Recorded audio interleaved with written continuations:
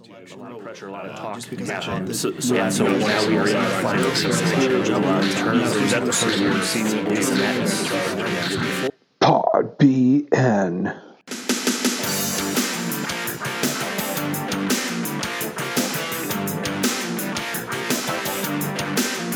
Three, two, one, here we go. From the Play Normal Esports studio, this is Pod BN. I am Tyson. I'm Jeremy.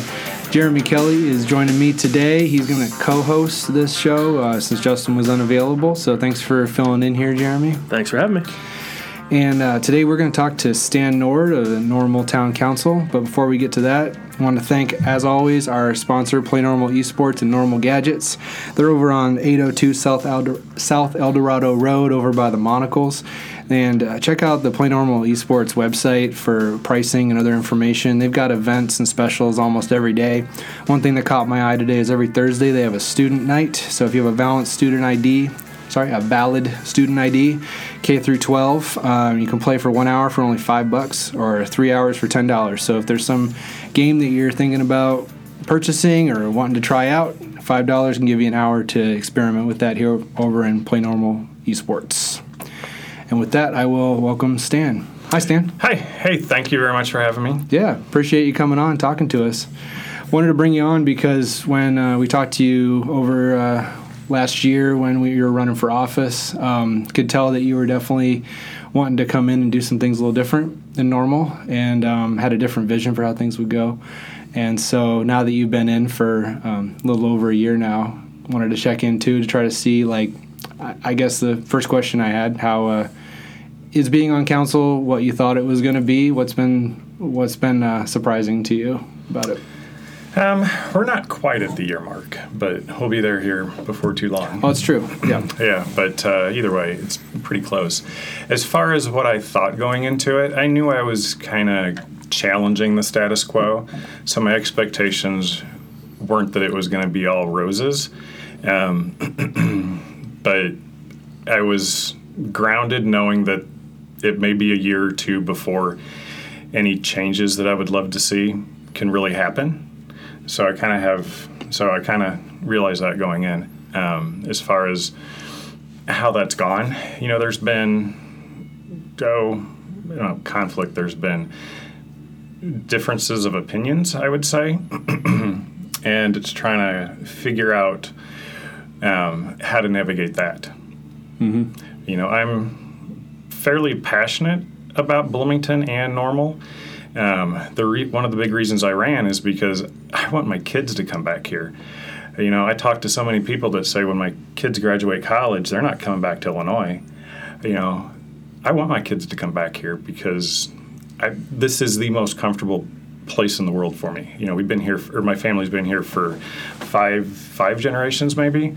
So if we move, it's going to be 5 generations from my great grandkids feel as comfortable there as I feel here. And Jeremy, I know you've got a long history here too. Yeah, exactly. So as bad as Illinois gets, we're probably the people that are going to stick it out because there's so much to Illinois that keeps us here. It's our family. As bad as it gets, it's not. Everything's not about money. Mm-hmm. And, that's why I kind of get more heated than I probably should. Yeah. So what are when you're talking about that, what are some things that come to mind, especially in the town of Normal that, I'm not asking you to restate your campaign, I guess. Yeah. But now that you're, as a council member from your view of the situation, what are some opportunities we have for improving that? One of the big ones is like debt. Okay, this is state, local, national issue, but really in my position, I can only really focus on the local. That's the area of control that I've been elected to. Mm-hmm. So we've got so much debt for things that we're building for our generation to consume. We're not paying for all this. The debt schedule pushes out, so our grandkids pay for our consumption. Whenever they're old enough to really start earning an income, the things we've built today, those are going to be old. So now we're committing them. I don't hear anybody on the council representing, the unborn generation that's going to have to pay for all this. Whenever we were young, Jeremy, you remember Normal used to brag about having zero debt. If we needed to buy a fire truck, we paid cash. We just never did that. And then now we've got almost $90 million in debt. Mm-hmm.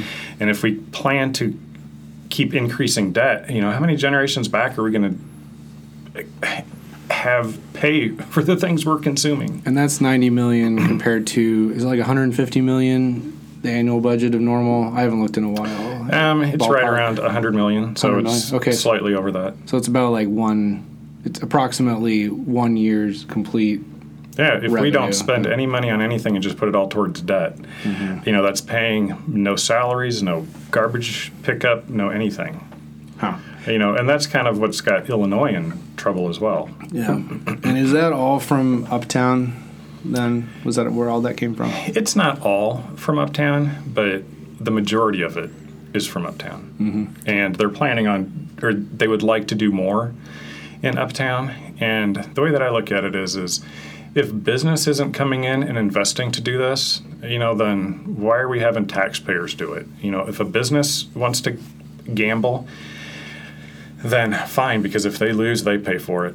But for a business enterprise, if government does it, win or lose, taxpayers are paying for it. Mm-hmm. So do you have like 2 or 3 areas where you're like, hey, if we just did this tomorrow or here in the next year, we take care of X, Y, and Z, could knock some of that out? I mean, is there, I know you've identified some of the smaller things. It's from listening to the council, kind of, hey, we need to do this incremental stuff. But are there big areas that we can attack? You mean for like saving money? Well, saving money or attacking the debt, knocking some of this debt down. Well, the way that I look at it is there's only really 2 ways to knock the debt down. Stop accruing more, because then we're just going to gradually pay it down, or tax people more and put that towards the debt. I don't want to go with either of those options, so what I'd rather do is tax people the same, to have the town spend less, and then we can push more of that towards the debt. And would I love Normal to have this fantastic Uptown and all these new structures and all these new things?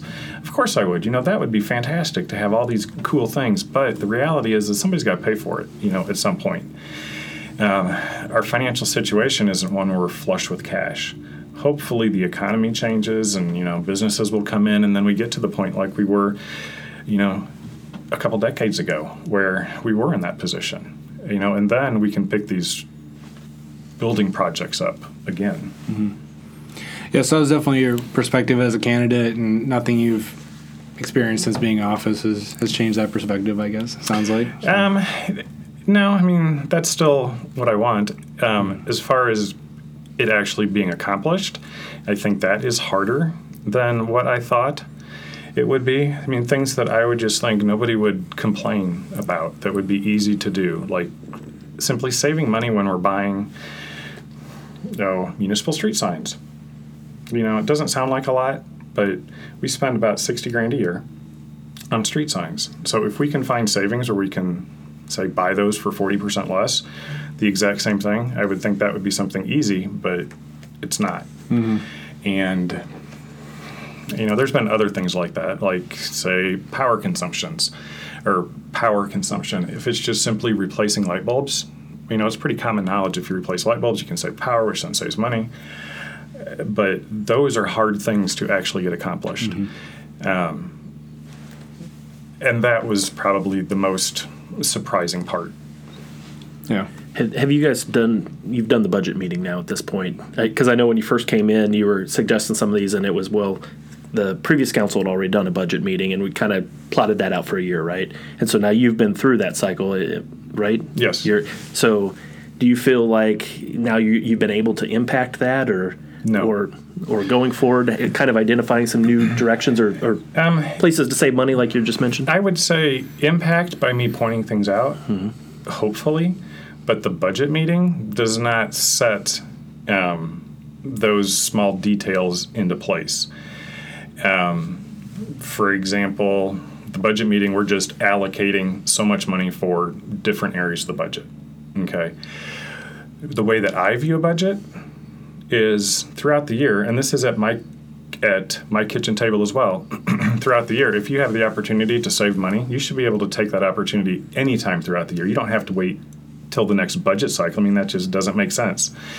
And because you can't predict, you might lose your job. You may have some unexpected bills come in, or, you may get a windfall and, you get a raise or something happens. Your budget should be flexible. You plan for the worst, hope for the best.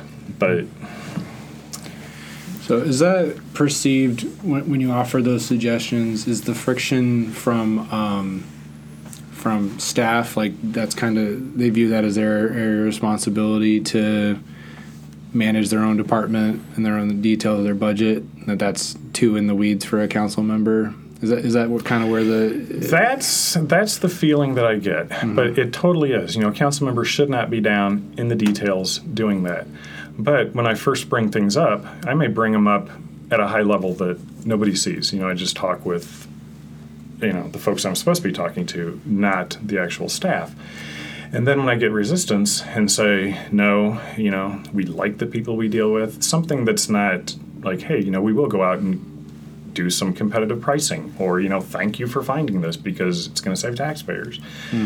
When I get the resistance, me being, a natural conservationist, you save water, you save everything. Whenever you're doing a project, you try and minimize the number of steps you're going to do it. So whenever I get that resistance, to me, that's a challenge that I want to show. No, really, it can be done. And so I will go out, and this is probably where I go too far. Maybe is I'll go out and do the competitive bids. If the town says no, we're not going to do it, then I'll go out and do it, and then I'll bring them the report and say, look, here's what I found.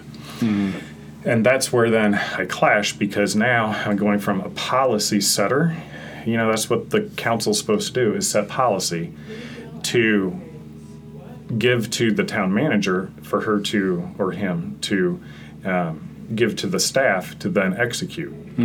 So I am going further than I should be going, but the reality is, if they're not going to try and save taxpayers money, and they say it's not possible, then I will try and find a way to show you that it is possible. Well, so my mind's been sitting here going, for the average citizen, I think they probably feel like the council is the one that's setting the big picture, or maybe setting the budget. Obviously, town managers and them are coming in doing the pieces, right? The in the weeds stuff, like you said. But that you as a council member or the mayor or whatever, that body collectively kind of sets the direction. It sounds like you're saying you're able to set the policy, but you don't have as much impact on the budget, big items, if you will, as you felt. And so I don't know that many people would. I think most people would think that the council has that, but it sounds like it's more within staff.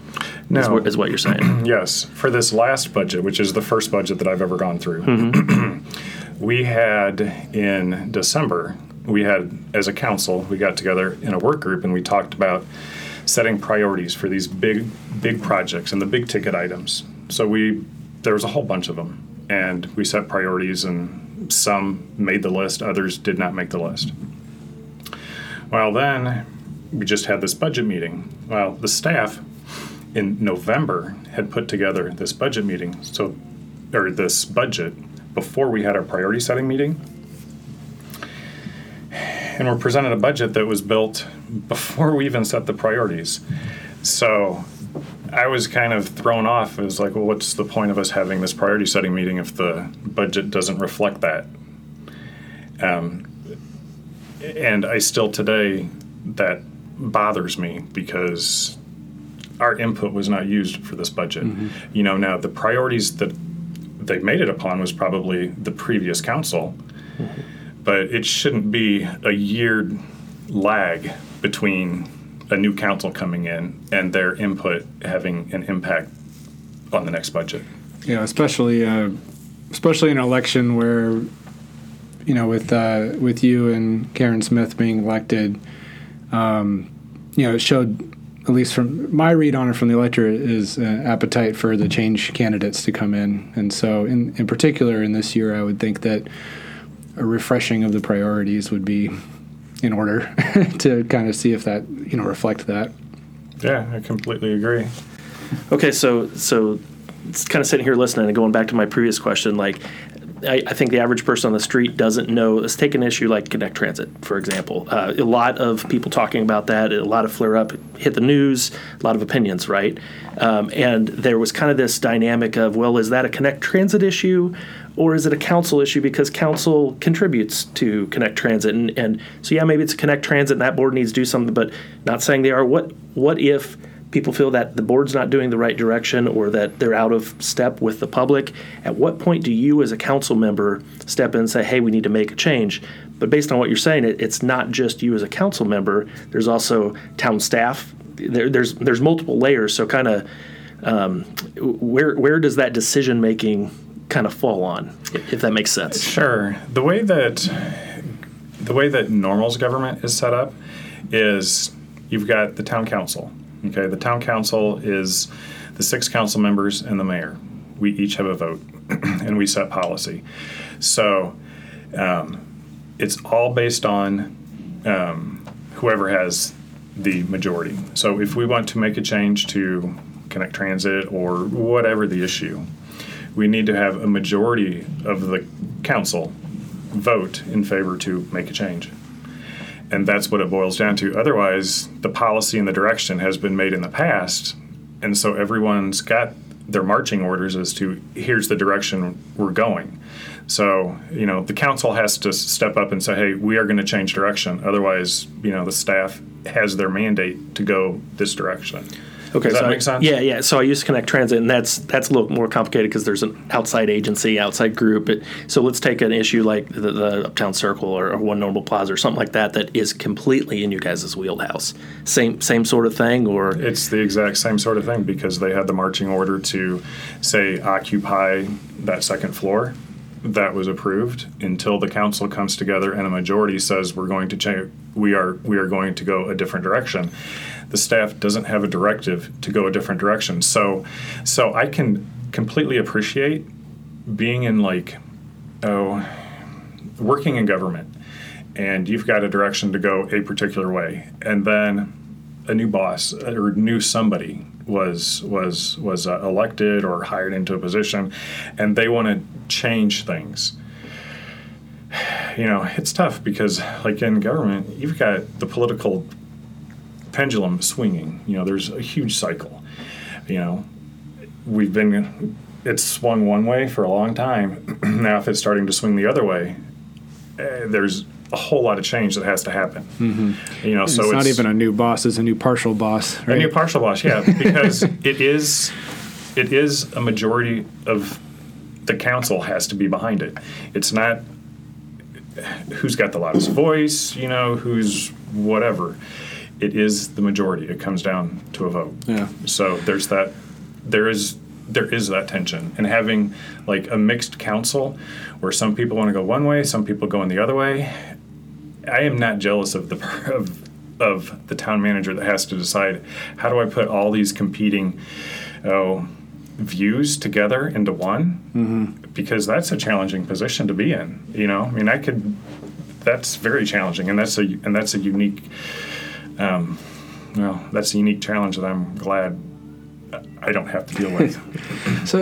So what's interesting though is I understand the council as a policy setting body, but then the council also approves bill payments and land purchases and transacts business. And putting myself in your seat, if I got to get up and say that I approve bill payments, for example, me personally and professionally, I feel like I should be able to. What does it mean to sign off on something if you don't really have control over it? I guess. It's weird. So I felt like that during my first couple council meetings because that's exactly what I thought I was doing. Mm-hmm. But whenever we're approving the expenses, we're not approving the expenses. The only thing we are doing is approving that they had happened. Okay. Which, if you go back into the council meetings, you'll see that I questioned the vote that we're taking because I'm not approving something. Yeah. I am not going to approve something that I have no input in because that would just be me rubber stamping. Mm-hmm. If these expenses already happened and they've already been paid and everything, then why are you asking me to approve something? And they tweaked the vote that we're taking, or at least the text on it, to be that we're just approving to record. Oh, so you're like entering them into the public record that happened. Yes, they occur. That they happened. You know, now I have the opportunity, and every taxpayer has the opportunity to ask a question: why did we spend this money here? But if we already spent the money, there's no way to like ask to give us the money back. Does that make sense? Yeah, that does help. It's one of many questions that I've had, and I think your time on council has brought some of these to light about what the actual powers and responsibilities of the council are. And I'm sure that for people who've been doing it for a while, you asking that question seems annoying or nitpicky. But if you're new and you're being asked to do something and it doesn't make sense to you, then I think you should ask about it. And it sounded like there was a change in a clarification based on that. Yeah, and there's been other votes that have come before where they said that if we vote no, that there's some ramification for it, or that we can't vote no. What's an example? Like one example was there was it was a zoning thing. Somebody had come a council meeting before, and it was the Blackstone Trails development. That was approved before I came on council, but then the developer had to come back for some other approval. It was just part of the process, and we were supposed to just vote yes again because the previous council had voted yes. So my question was, if this is coming back, what happens if we vote no because it's a different council? And there was going to be this potential for a legal issue and things like that. So I think there probably should be some policy change so that way we don't put the town in a situation like that. If something is going to get approved, it needs to be approved then and there. And that way if the council switches, we don't now put the town in legal hot water because now there's been a difference of opinion. Does that kind of make sense? Yeah, yeah, it does. Because I don't want to rubber stamp. If I look at something, I want to have complete autonomy to say yes or no. Yeah, it reminds me, I used to have a job where people I was responsible for would produce these very lengthy reports that I had to sign. And I remember getting them and, it'd be like a 70-page report and analysis of a statistical model, and I'd have to sign it. And it's not something that you want to spend your time, it's not an enjoyable read. And I sat there and I was like, is there any way I can get comfortable with signing this without reading this darn thing? And I was like, I can't. I have to read it. And so I went through and read it all, made sure I knew what was in it, signed it. It took me several hours, but it strikes me as a very similar position that one would find themselves in on council. It's like, how someone gives me something and says, hey, here, you're on this body, you have to sign this, you have to approve it. It makes you uncomfortable, right? Oh, it absolutely does, because I know that I'm going to be judged on my voting record. Nobody's going to look back and say, hey, you voted yes to raise this tax, and look to see the reason I gave why I said yes. It's just going to come out that I voted to raise the tax, so... my word is my bond, and basically my vote is how I'm going to be graded. Yeah, appreciate that. Well, you touched on something there. It goes to an area that I wanted to ask you about, and that's more how do you get the word out or communication. I think you've taken a different approach or been a lot more visible than many predecessors on social media. For example, doing the Facebook Lives or the explanations. Is that working? Do you think that that's an effective way to communicate to your people? Are you getting a lot of back and forth response from that, or kind of what's your experience been? I've been in the business world for a long time. So marketing and getting the word out for whatever widget you're selling or service you're offering is just ingrained in me, because if you don't get the word out, nobody's going to know what you're selling or anything. So I don't know that it was intentional to focus on doing it through Facebook, but the reality is that's where people are at. Everybody's reading their phone. They're not using the other mediums as much anymore. So, it's somewhat natural. Is it effective? I don't know. Effectiveness for me is results. Having a bunch of people following me or calling me up kind of makes me feel good, but it's at the end of the day, if the vote's not going the direction that I wanted to go to help taxpayers, then personally I don't feel like I'm effective. Okay. Does that make sense? Yeah, but you are having a lot more interaction, or at least it appears from the outside as I kind of look at stuff. It seems that there's a lot more interaction, and maybe it's just playing out publicly where some others get it privately or whatnot. But, compared to others, like you use the traditional a news media source, somebody reads a paper article or something that they get that viewpoint, they get to site, but they're not interacting with you as much. You probably don't get as many phone calls or as many emails from that. Whereas social media, you're getting that direct back and forth. Yeah, and I actually ran because I wanted to represent the people. I watched at the town council where there were groups that came in or there were petitions that came in, and they were just completely, I wouldn't say ignored, but they went completely the opposite direction.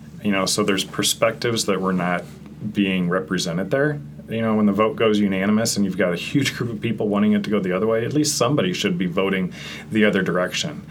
And, I want to make sure that the public knows my perspective so that way there's no question as to what does Stan think. Because when you let someone else interpret what you think, they're going to interpret it a different way. And, I love the papers and the radio and, all these other mediums because they get the information out. But they're writing an article. They are the ones choosing the words to include. And, it could be twisted. It's like if you play the game telephone, that's kind of what it is. And I want to make sure that I can say how I feel about a particular issue. Yeah.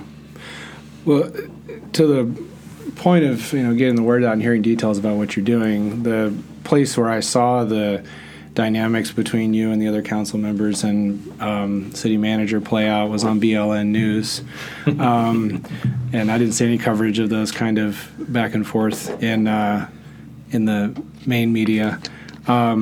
Is that something where, like, you were given Diane Benjamin like a heads up on that, or I know she FOIAs like crazy? Was she finding that, or like do you kind of like chat with her about stuff to as part of your media circuit, I guess?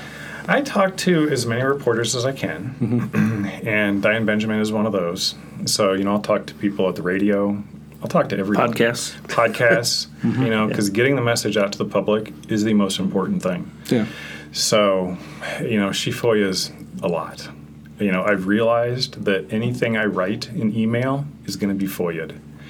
So okay, so it's at somebody. So if I don't know that I need to be saying this, but you'll see that the number of emails that are now going back and forth between myself and pretty much, I don't know about anyone, but my email counts have kind of gone down because there's some stuff that just shouldn't go out into the public record.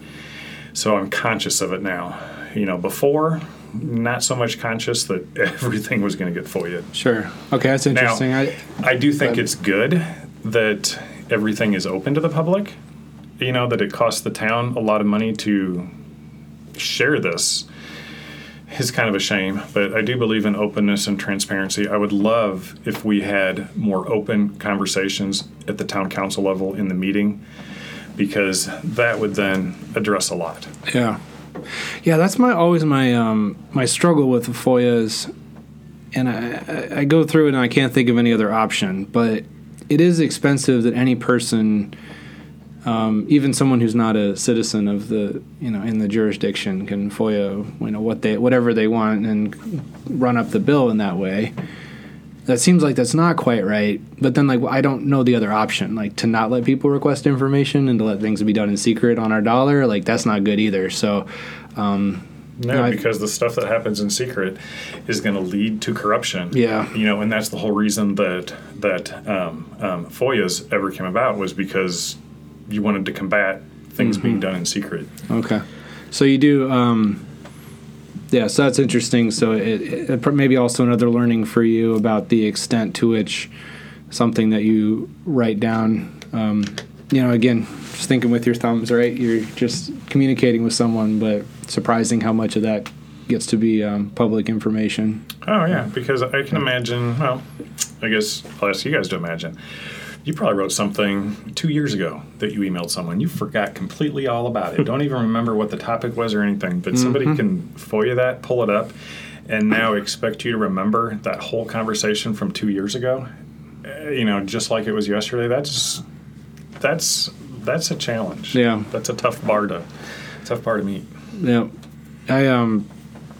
It's theoretically possible at work that things that we write get discovered, but depending on where you work, it's pretty unlikely that it will, that your emails or IM conversations will actually get pulled. But the fact that it is a possibility sometimes just gives me pause and leads me to go walk over and talk to somebody instead of putting something in writing. Not that there's anything to hide, but it's more that, like you said, how could someone misconstrue this statement, or could this be taken out of context and be damaging or look like we were trying to cover something up or something like that? So, interesting. So just listening here, my mind goes to, so flip side, FOIA, give open access, then the other side of the law is basically saying public comment, right? That the public can come in and talk. And I know there's been talk around that. What's the public comment period and all that? I know you voiced on that too, but I'm not a lawyer, but when I read everything, I look at it and say, why is the normal policy that way? It seems like that's not exactly what the Attorney General and others would say. Do you see that changing coming up? I hope it changes. I've called for it to change several times and haven't been successful. I think it's awful for the taxpayers that they don't have an opportunity to talk to their council people at a council meeting. There's been people that have gone to the Bloomington Council, and they will, in their public comment, say that they're talking about whatever it is, and that they cannot talk about it in normal because normal doesn't allow it unless it's on the agenda. I think that's awful. Like, for you guys, like, it's snow season right now. If the snowplow comes and keeps knocking your mailbox over, you guys might be pretty hot and you want to come talk to the town council about it. Well, in normal, you bring that issue up at the town council meeting. If it's not on the agenda, we're going to say, hey, you cannot talk about that because it's not on the agenda. And you're like, oh my gosh, what do I do? Yeah. So where is that resistance coming from, I guess is... Well, there's been votes on it. So my recommendation would be to go back in time and look at those votes, and whoever voted to keep public comment suppressed, that's your resistance. Mm-hmm. Yeah, in a way, I could almost see, if it was flipped, I could almost justify it, because in Bloomington with the ward system, it's like, okay, well, you already have a dedicated person for your territory. You should go to your alderman. You should talk to them. We don't need to bring every single little concern people have to public comment. I still think it's not aligned. When I did the Open Meetings Act training for Planning Commission, I immediately was like, well, that's not what normal does. Like, it's right in there. But for normal to do it, it's not even like there's somebody, okay, so you can't speak at public comment. Who you're supposed to go to? You're supposed to email the entire council. You're supposed to go to the mayor, city manager. Like, it's not even 100% clear. And then, say someone emails all 6 of you, right? But then all of you think, well, one of the other 5 will respond, and then no one then gets back to the person, right? So it surprises me that there's resistance to doing that. And to me, it seems like, and you, fair point on where the vote's at, but it seems to me that that could even be a staff call or somebody else making a change, because imagine, again, can't predict the future, I'm not a lawyer, but I imagine if there's a lawsuit on this and eventually town or something is going to lose that battle. So why not make the change? Why not? Again, based on the training you said, I've looked at it, you've looked at it, it just doesn't seem aligned. And if somebody wants to talk about Connect Transit or snow or whatever's going on, just because it's not on the agenda, I would think pretty clear to me, as I read it, it seems like it should change. Yeah, and there have been people that have complained to the state about it, and they've filed the paperwork, and the town attorney has to reply back, and he's made a legal case as to why it's legal for the town to not allow public comment to talk about anything that they want. Interesting. Well, I'd hate to spend the money and go through a lawsuit and lose that. So well, but for the town, remember, the town employees, the town staff, they're going to get paid the same, when their annual increases and their bonuses. So it doesn't matter how much money they spend, how much additional they spend for attorney fees or anything. The taxpayer's going to be on the hook for it. So that's a dynamic you have to go through, because if you're upset about that, you have to pay for your attorney. And if you live in Normal, you're going to be paying for the for the town's attorney as well. Yeah. Interesting. Yes. But I do find it funny that whenever you took your training, you thought, well, the training says this, but that's not what normal's doing. Yeah. It's actually, I mean, like, it's pretty specifically in there. Yeah. Like, it's not like I had to interpret things. It was like, I mean, it's been a couple years now. I don't know the exact wording, but it was not hard to pick up. Yeah, and we don't have a lot of people coming in to talk. So like Bloomington, they have the public comment set to so many minutes. Mm-hmm. You can talk about anything, but the whole thing can't go by. I think it's 20 minutes. You can read Green minutes. Eggs and Ham if you want to, like happened years ago. Everybody's got 3 minutes and then no more than 30, and I don't know why normal simply can't do that because the meeting's not going to go longer than that. And if there's still a lot of people, then sometimes they vote to extend it in Bloomington as well. Mm-hmm. If there's a hot topic like cannabis stuff, they voted to extend it to give more people time. That's in their ability to do. So, yeah.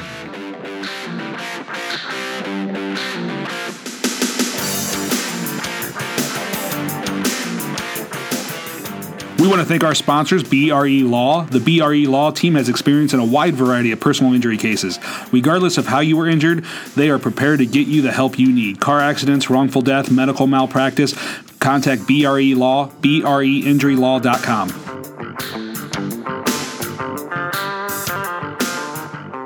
So we talked about outreach on social media. We're kind of bouncing all over the place here. Yeah, sorry. But I just find your...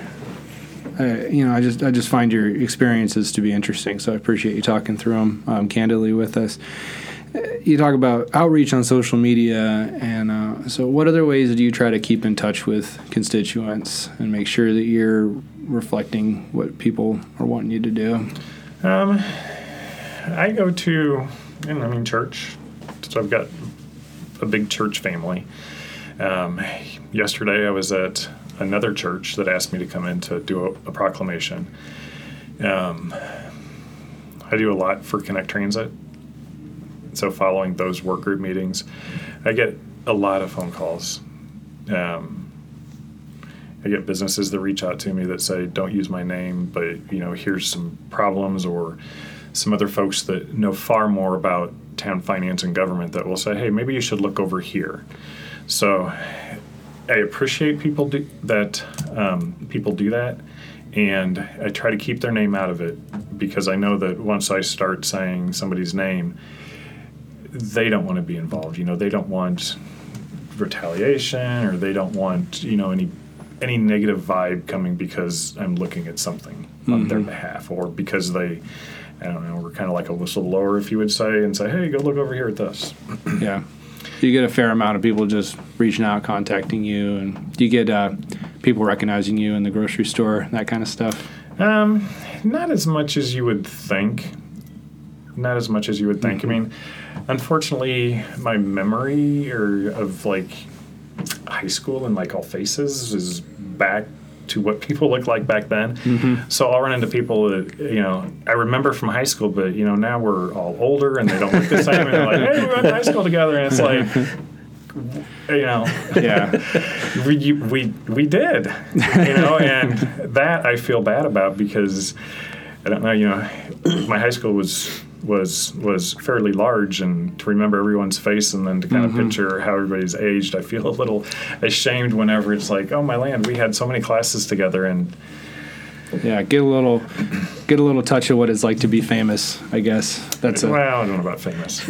Local famous. Yes, but I do get a lot of people saying that they do appreciate what I'm doing because honestly, I'm doing this so my kids come back here. I've got no desire to do anything else. I love Bloomington and Normal equally. I want to see us build our relationships back. And I've got probably better relationships with folks on the Bloomington Council and Mayor than I do in Normal. Yeah, one time that stands out to me, and if you're okay, let's talk Connect Transit a little bit. You said you've been following those working sessions, and you mentioned working with people in Bloomington. I remember you and Jeff Crable doing a video pointing out the struggles of wheelchair access in some of the locations. So what's your take right now on Connect Transit? Where's your head kind of at of where the most changes needed? Sure. First, that wheelchair video, that was the Orlando Northbrook area, which is in Normal. Well, Jeff Craybill doesn't get the credit that he should. He's the one that set that up. Okay. But it seems like people think that was me, but that was Jeff. I was just invited.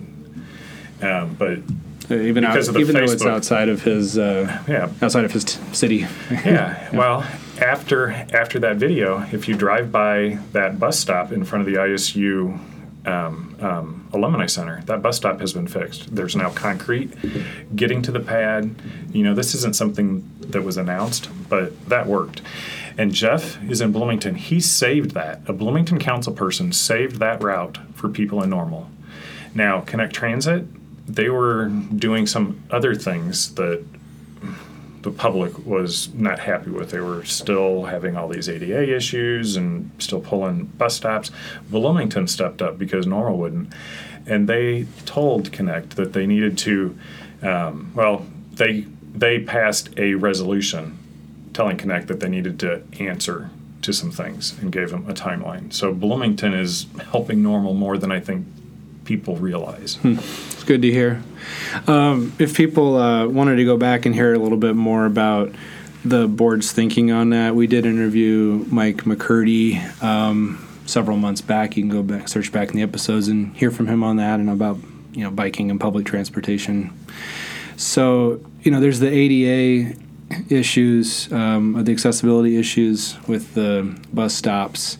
There's also kind of the financial part. Is anything standing out to you that should be done in your view to help with the financial sustainability of it? Is it more routes? Is it less routes? Is it more funding coming from the governments or higher fees? Or I think first we need to define who Connect Transit is supposed to be serving. Who is their top priority?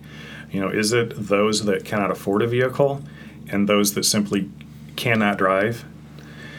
Or is it people that can afford to drive and simply choose not to? Are we building a system to get vehicles off the road or to help people get from A to B, and then define who those people are? Because Connect has taken service away from several of our trailer parks, and they've asked to have the service brought back. Connect will not do it. Midwest Food Bank, great organization. They help so many people. They've got kids programs. There's volunteer opportunities for people to come there. They've asked for a bus stop. Connect has said no. So first we have to define who our bus system is going to support first before we worry about how we're going to spend the money. Because if they're not effective at serving the people that need it, then why would we throw more money at that? Yeah, and you feel like that's not... Do you feel like that's not clear from the board that they're trying to do both of those and as such doing it ineffectively, or do you feel like they are more focused on the choice riders, as they call them, people who are doing transit by choice? Or do you feel like there just isn't quite a clear philosophy on that that's articulated? It's not been clearly defined, but Connect clearly shows when they take service away from our trailer parks and refuses to take it to some of the needy areas. And our ADA community has been fighting with Connect for years over this issue. It clearly shows where Connect's priorities are. The actions. Exactly. So in effect, they're more starting to cater to those choice riders as opposed to more the accessibility or the I can't drive and I need. Yeah. This. They absolutely are. Yep. LifeCell, that's Life Center for Independent Living, they've been kind of pushing this for long before I got involved. They have gone out and they've assessed every bus stop that Connect has for ADA accessibility. And they've got percentages. Well, most of the routes are under 15% accessible. Some are like 7% accessible, but there's one, it's the Redbird Express, 92% accessible, and that's the one that serves mainly ISU. So that kind of shows you where their focus has been. I don't know how many folks that ride the Redbird Express need the ADA accessibility, but 92%, and you've got these other stops that are, under 15%. Yeah. Those questions need to be asked. So I don't know the answer to this, so pardon me, but could part of that be because ISU probably overall has a higher compliance to ADA, being a university, that they probably are a lot more accessible, a lot more compliant, so therefore the stops that are on campus or around campus are naturally more accessible than like a trailer court might not have the resource or might not have made it accessible. Do you think that's a function, or is it something else going on? That could be a little bit of the function, but to my knowledge, Connect does not go onto private property anymore. So this would all be public infrastructure. And so, no, I think it's probably more, that's where the focus is. Connect used to have buses go to our hospitals, go to our doctor's offices, and drop people off at the front door. Well, they have moved the bus pickups to the curb. So if you go to like OSF Hospital, and you're in a wheelchair, instead of being dropped off at the front door, now you've got to go clear across the parking lot. So on a day like today when there's snow and slush out there, you've got to navigate that in a wheelchair. And if you're sitting, just like we are now, and you're trying to go through a parking lot, imagine being in the car. You don't see people that are that low to the ground, so it's more dangerous being that way. Mm-hmm. And if our buses were full, these big, huge buses, if they were full, then I could understand it. But when I only see a few people on these buses, what I question is, are these big buses making it less accessible than having smaller buses that can navigate and go to drop people off? Mm-hmm. Because are we building a system for like a Chicago, or are we going to build a system for Bloomington Normal as we are today? Because the buses aren't going to last forever. Yeah, something that's a big part of my overall philosophy I try to bring to bear to these things is the ability for things to evolve to meet needs as they come up. This phrase comes from Strong Towns, if you heard it before, but to place small bets on things instead of really big bets. And that, I suppose that's my, I haven't been following the details of Connect Transit because you can only follow so many things. My overall take is it seems like it's not structured to allow things to adapt readily to meet needs. Things seem to be really huge, jarring decisions, requiring a lot of, agony on all parties. And a transit system needs to be organic enough to meet the changing needs of the community and to adjust. And part of that, I would think, would be more smaller buses as opposed to a fewer number of large buses, because then you can try to target specific areas. If there's just 5 people that regularly need to get from one place to another, and you can set out a route to accommodate that with a smaller bus, then you're more agile in that way, I guess. So, yes. Do you feel like as you've seen the working group conversations and how this conversation is going, do you feel encouraged by what's happening? A little. I would say that's a yes and a no. The working group originally was not set out to address the current issues that Connect has. It was more to look to the future. And it's kind of morphed into they need to address the current problems as well. Mm-hmm. We haven't got the recommendations yet, so I can't say whether I think it was successful or not successful, but it was great that there were more community members involved. And those are coming here like in a month or something? They just voted on them today, okay. So I guess they're going to be published tomorrow. Oh, okay. So then we'll see what they have to say. Yeah. I do think it's unfortunate, though, that the issue has gotten as hot as it has for as long as it has, and that the board didn't take care of this long ago. It should not have bubbled up to the town council level. The town council should simply be policy. How much do you need? Tell us what it's for, and everything be okay. And if there's problems, then that Connect board deals with the problems and fixes them so it doesn't bubble up to the town council. Yeah.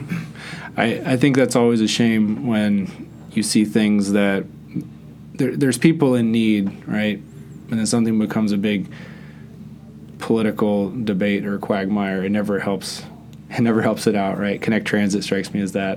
The downtown Bloomington task force became that with the Catalyst project of moving the library downtown. That just became a big ordeal that no one was helped by.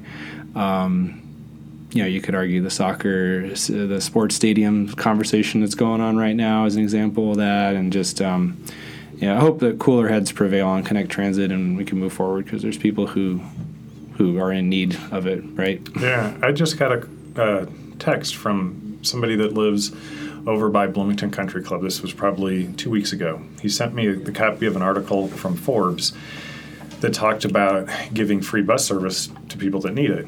He said, why don't we just do this? So here's somebody that, probably has quite a bit of money because of where they live. Mm-hmm.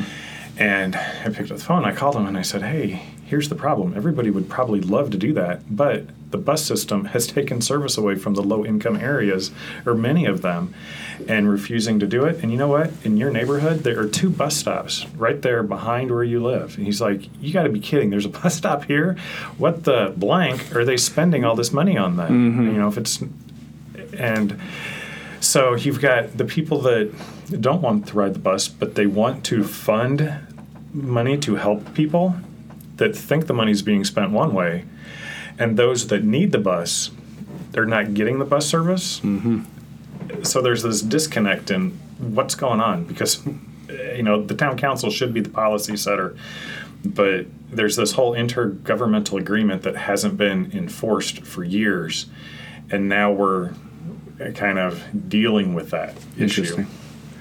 Well, I always like to give a shout out to Bloomington Country Club when it comes out because they're in our school district, and so Washington Elementary School appreciates your contributions. It's a really nice school. That's where my kids go. So, but one other thing I wanted to bring up, to go back to when you were campaigning, and something you said when you were on the podcast just really stuck with me. It was very enlightening to me. And you talked about in your mind what's really an economic engine for a community versus a supplementary business. And so pointing out that retail or eateries or things like that are not worth – it's not wise to try to subsidize those because they don't actually generate economic growth. They don't bring in money from the outside. New money. They don't bring it. Yeah, that's New how you money. put it. They don't bring in new money. They're for serving people who are here. Do you feel like that's a view that is? How do you feel like the overall town council views that particular topic, or is there agreement that maybe that might be the way to invest in the future from the town, or do you still feel like there's people who want to, Portillo's is always the easy one to pick on, right? But would another Portillo's deal still be on the table? Well, I understand more why the town would favor retail, restaurant over like manufacturing. Okay, the town is funded by sales tax, property tax, those types of taxes. So a restaurant brings in sales tax. Retailers bring in sales tax that helps fund the government. So when the government looks at things, they want to bring in more money. Oh, interesting. Well, a manufacturer, they're making something. They're not the point of sale. So they may make it here. We may get the jobs and things like that. But if it's not retail out of that place, then the sales tax isn't collected there. So the town may look at something and say, well, if we're not getting any tax dollars out of it, why should we support it from a town point of view? But the economic development group, they understand the benefit of having the manufacturer in here because the manufacturer is going to hire people. Those people are then going to have disposable income to then go to the restaurants, which then will, generate sales tax to feed the government. So it's more perspective of where you're at than are you doing it wrong. It's what I guess you need to look at it from what is the person going to benefit for or the group. Yeah, so you feel like the what's the EDC reason? Understands that then? Is that what you're saying? Yes. Okay. Now, the new EDC, which I didn't have a whole lot of contact with the folks at the EDC before, but the new EDC director, I really see eye to eye with him because I think he's going to be a huge asset to the town. Who is that? That's Patrick Hoban. Patrick Hoban. Okay. Yeah. Good deal. Well, you're talking about outside businesses and manufacturing, and that makes me think of Brant, obviously. Was at the Chamber of Commerce Gala last night, and Brant won the award for Best New Business or Micro Business or whatever. And they made some comment about, we felt welcomed We're from Canada, small plains, small community. This feels like where we came. Saskatchewan. Yeah, where we came from. This feels similar. We're comfortable. We've been very welcomed, and we look forward to bringing more people here. And that stuck out to me. There's your economic engine. It's an outside company coming in, get bigger, get comfortable, grow here, and we need more of those. So more people are eating at Portillo's and all the other ones. Yeah, exactly. I like Brand. I don't think people realize just how big of an organization and what all they do. We are so blessed to have them there. We're very, very fortunate. So, what do you see as being next steps for Uptown? Some things I've seen is clearly whether to build Uptown 2.0. 2.0, yeah. So the underpass and to fill in the other side. Do you feel like that's still the momentum going that way? More debt to fund those types of projects? We had our priority setting meeting, which was here in December. Uptown 2.0 did not make the cut for something we were going to be doing. Okay. So that was before the budget came out. What happens with that? I don't know. I took that as we're going to be holding back on that for a little while, but we'll see what happens. Okay. Yeah, I thought that the conversation around the underpass was so fascinating. To your point about local, state, and national government all being in debt, I always just find it hilarious when there's celebration of getting either a grant from the state or the federal government. It's like, so who do you think's paying for that? I don't get it. So it's coming out of a different... It's coming out of a different pocket. It's you pay different. The federal government out of the left pocket, and the local government out of your right pocket. Yeah, I guess it's like someone else's tax dollars if it's from the state, but that makes me feel even worse, So I'm highly skeptical of if we can't do it without a state or federal grant. In my opinion, it's highly suspect that it's viable, right? And it just seems so unwise to do. And the fact that there's other communities around Illinois who are using my state tax dollars for a grant and celebrating there, it's just a weird system we've got set up here in Illinois, and I guess all around the country for those types of things. Now, Springfield is doing a bunch of underpasses. Oh, they are? Okay. Yeah, so they're doing underpasses. They've got an overpass at their train station. But a lot of that's being funded by outside the community. I mean, it's still tax dollars, but yeah, we will have underpasses to go look at here before too long. Whenever they're done, we can see what an underpass would look like and what overpasses would look like. I mean, just the idea of an underpass there, I'd love it. I mean, I ride my bike there. I miss being able to cross at that location. It is inconvenient. So, I mean, the idea I'm very enthusiastic about. It's just priorities, right? Yeah, because it's all going to cost taxpayer money. Yeah. What I don't think a lot of people realize is, say for $1,000 for the government to spend, they get a lot of their money from sales tax. So how much economic activity has to cross that cashier's desk in order for the town to get $1,000? Well, it's $26,666 has to cross that cashier's desk in order for the town just to get $1,000. So if we're going to spend $10,000, that cashier had to have almost $250,000. Yeah, over $250,000 of stuff cross. It's interesting math. Yeah, I thought about that. I thought that was a valid point in the whole cannabis discussion too. When people are talking about taxing it, it's well, yeah. I mean, but it's what 3%. So how much of this do we think is going to be sold here, and how much is that 3% really going to fund it? The idea it's going to be some massive windfall. It'll help. I mean, to me, it was a no-brainer that it should be taxed because we're going to be on the hook for any downstream consequences of it. So we should be able to recoup something to pay for that. But what it reminded me of, I just sold something recently for $40, and I get a check every 2 weeks from my job, but I just sort of ignore that because that goes to pay bills. But I sold something for $40, and I was like, oh man, what could I do with these $40? I could invest it. I could go out to dinner. I could, use it to save up for my new phone. And I'm like, it's $40, man. Calm down. It's just a little bit of extra money. It's not going to be that big of a deal. So, So yeah, but I mean, it looks. I guess on the cannabis front, it does look fairly likely that Normal would get one with the current medical place going, right? Yeah, and there's other places in town that they could sell marijuana. There's only so many licenses, but it's not just that one medical location. Yeah. Remind me, when is that do it. being decided? When? It's already been decided. The state allowed marijuana to be sold here January 1st. Yep. So I don't know. Had heard that part. I didn't know as far as the distribution or the business has to decide where they want to set up shop, Okay. or if they want to do it, and that's totally up to the business. The town's, out of that now. You okay with the way that all ended up for the town? I can't remember how you voted on it. But. Well, I voted against it, but the reason I voted against it was not as much a moral issue, because the state made marijuana legal.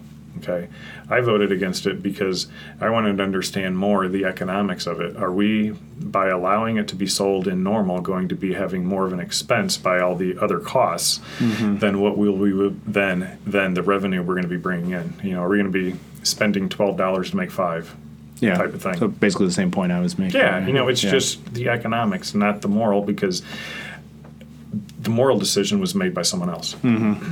Yeah, and I would say too, the moral decision is made by the people themselves who decide whether to do it or not. And I don't know that it's not the government's job to make that decision for people. Similar to smoking, similar to drinking. Smoking and alcohol, exactly. Yeah. It has been interesting though, now that it's legal, people still sort of like are used to talking about it in hushed tones. So I've met people who will now like say that they do it, and it's like, well, this is equivalent to you telling me that you drink beer. Like it's fine, but still people are like embarrassed about it. My wife and I were just talking about that exact same thing last night. Because the stigma for so long and illegal, that now how long will that go forward until it's that's normal. That's okay. Yeah, well, there's still lots of issues to work out because, say, for things federally, it's illegal. So if you've got like a CDL driver's license and you're driving a truck, you follow federal laws, and there's all these issues that are going to have to be worked out. And I don't know the answer. It's just there's a lot to work out. I'm glad with my boys, they're about getting into the age where they're gonna, they're be entering junior high soon, and high school where that kind of stuff, they're going to be exposed to it. And I'm glad I can have a more open conversation with them now. If it's not just like, well, it's illegal, and if you do it, then you're going to get in a ton of trouble. I mean, it still is illegal for them, but the fact that it's a less taboo topic to raise, I guess, I'm happy for that. We'll see how it goes. Well, we did an hour. That went quickly. Two questions that I always ask guests at the end. One is just if people want to get a hold of you or hear more from you, where they can do that. And then second, catching you off guard with this one a little bit, but is there the tagline of PodBN is people doing big things in Bloomington Normal. And so if you're aware of someone who you feel like doing a big, important thing that doesn't get a lot of attention or isn't getting a lot of attention, or an event coming up, something you want to mention along those lines, we can give someone a shout out in that way. So, that's awesome. Yes, I would do. So how can people get a hold of you? So first, get a hold of me, or to get a hold of me, you can call me, 309-242-2495. That's my cell phone. You can email me. My town council email address, which will be FOIA'd, is snord@normal.org. Mm-hmm. And then Facebook's Nord for Normal. And right? Facebook, Nord for Normal. All right. And as far as giving a shout out, yes. There's God's Decision Outreach Ministries, which is in Bloomington in the old the Outlet Mall building. So they've got two programs that they do, which I want the community to really know about. They're kids programs. One is an anti-bullying program that they do. It's called Hugs for Kids. And they will go into places and set up events, simply to give hugs to kids and to kind of help combat like youth suicide and anti-bullying efforts, so they know that there's an adult they can go talk to, that will help them through that. The other thing that they do is it's a kind of get back on track program. So if you've got a youth that has kind of drifted off the tracks and they need some help getting coached back on, they will help with that. So it's Pastor Rochelle at God's Decision Outreach Ministries. Okay. And I'll put a link to their website and how to contact them. I'll put that in the show notes here so people can go and learn more about that. Yeah, because as parents, you guys probably don't even know that this exists, but they're doing this to help your kids as well. Yeah. So as a parent, I didn't realize it, but I appreciate them even more because they're doing that. Right. Well, it's very important right now with things changing so much. As a parent, I'm not sure I'm equipped to be able to understand all the social dynamics with social media these days with kids and how that all works out. So having more support for that sounds pretty valuable. Yes, our congregation is helping a lot of people. Oh, well, great. Well, thanks a lot for coming and stopping in. Always like talking to you. Appreciate your time. Well, thank you very much. I appreciate it. Thanks. Thank you, guys. And thanks, Jeremy, for subbing as well. Pinch hitting. Appreciate it. Last thing I want to do is thank Normal Gadgets and Play Normal Esports.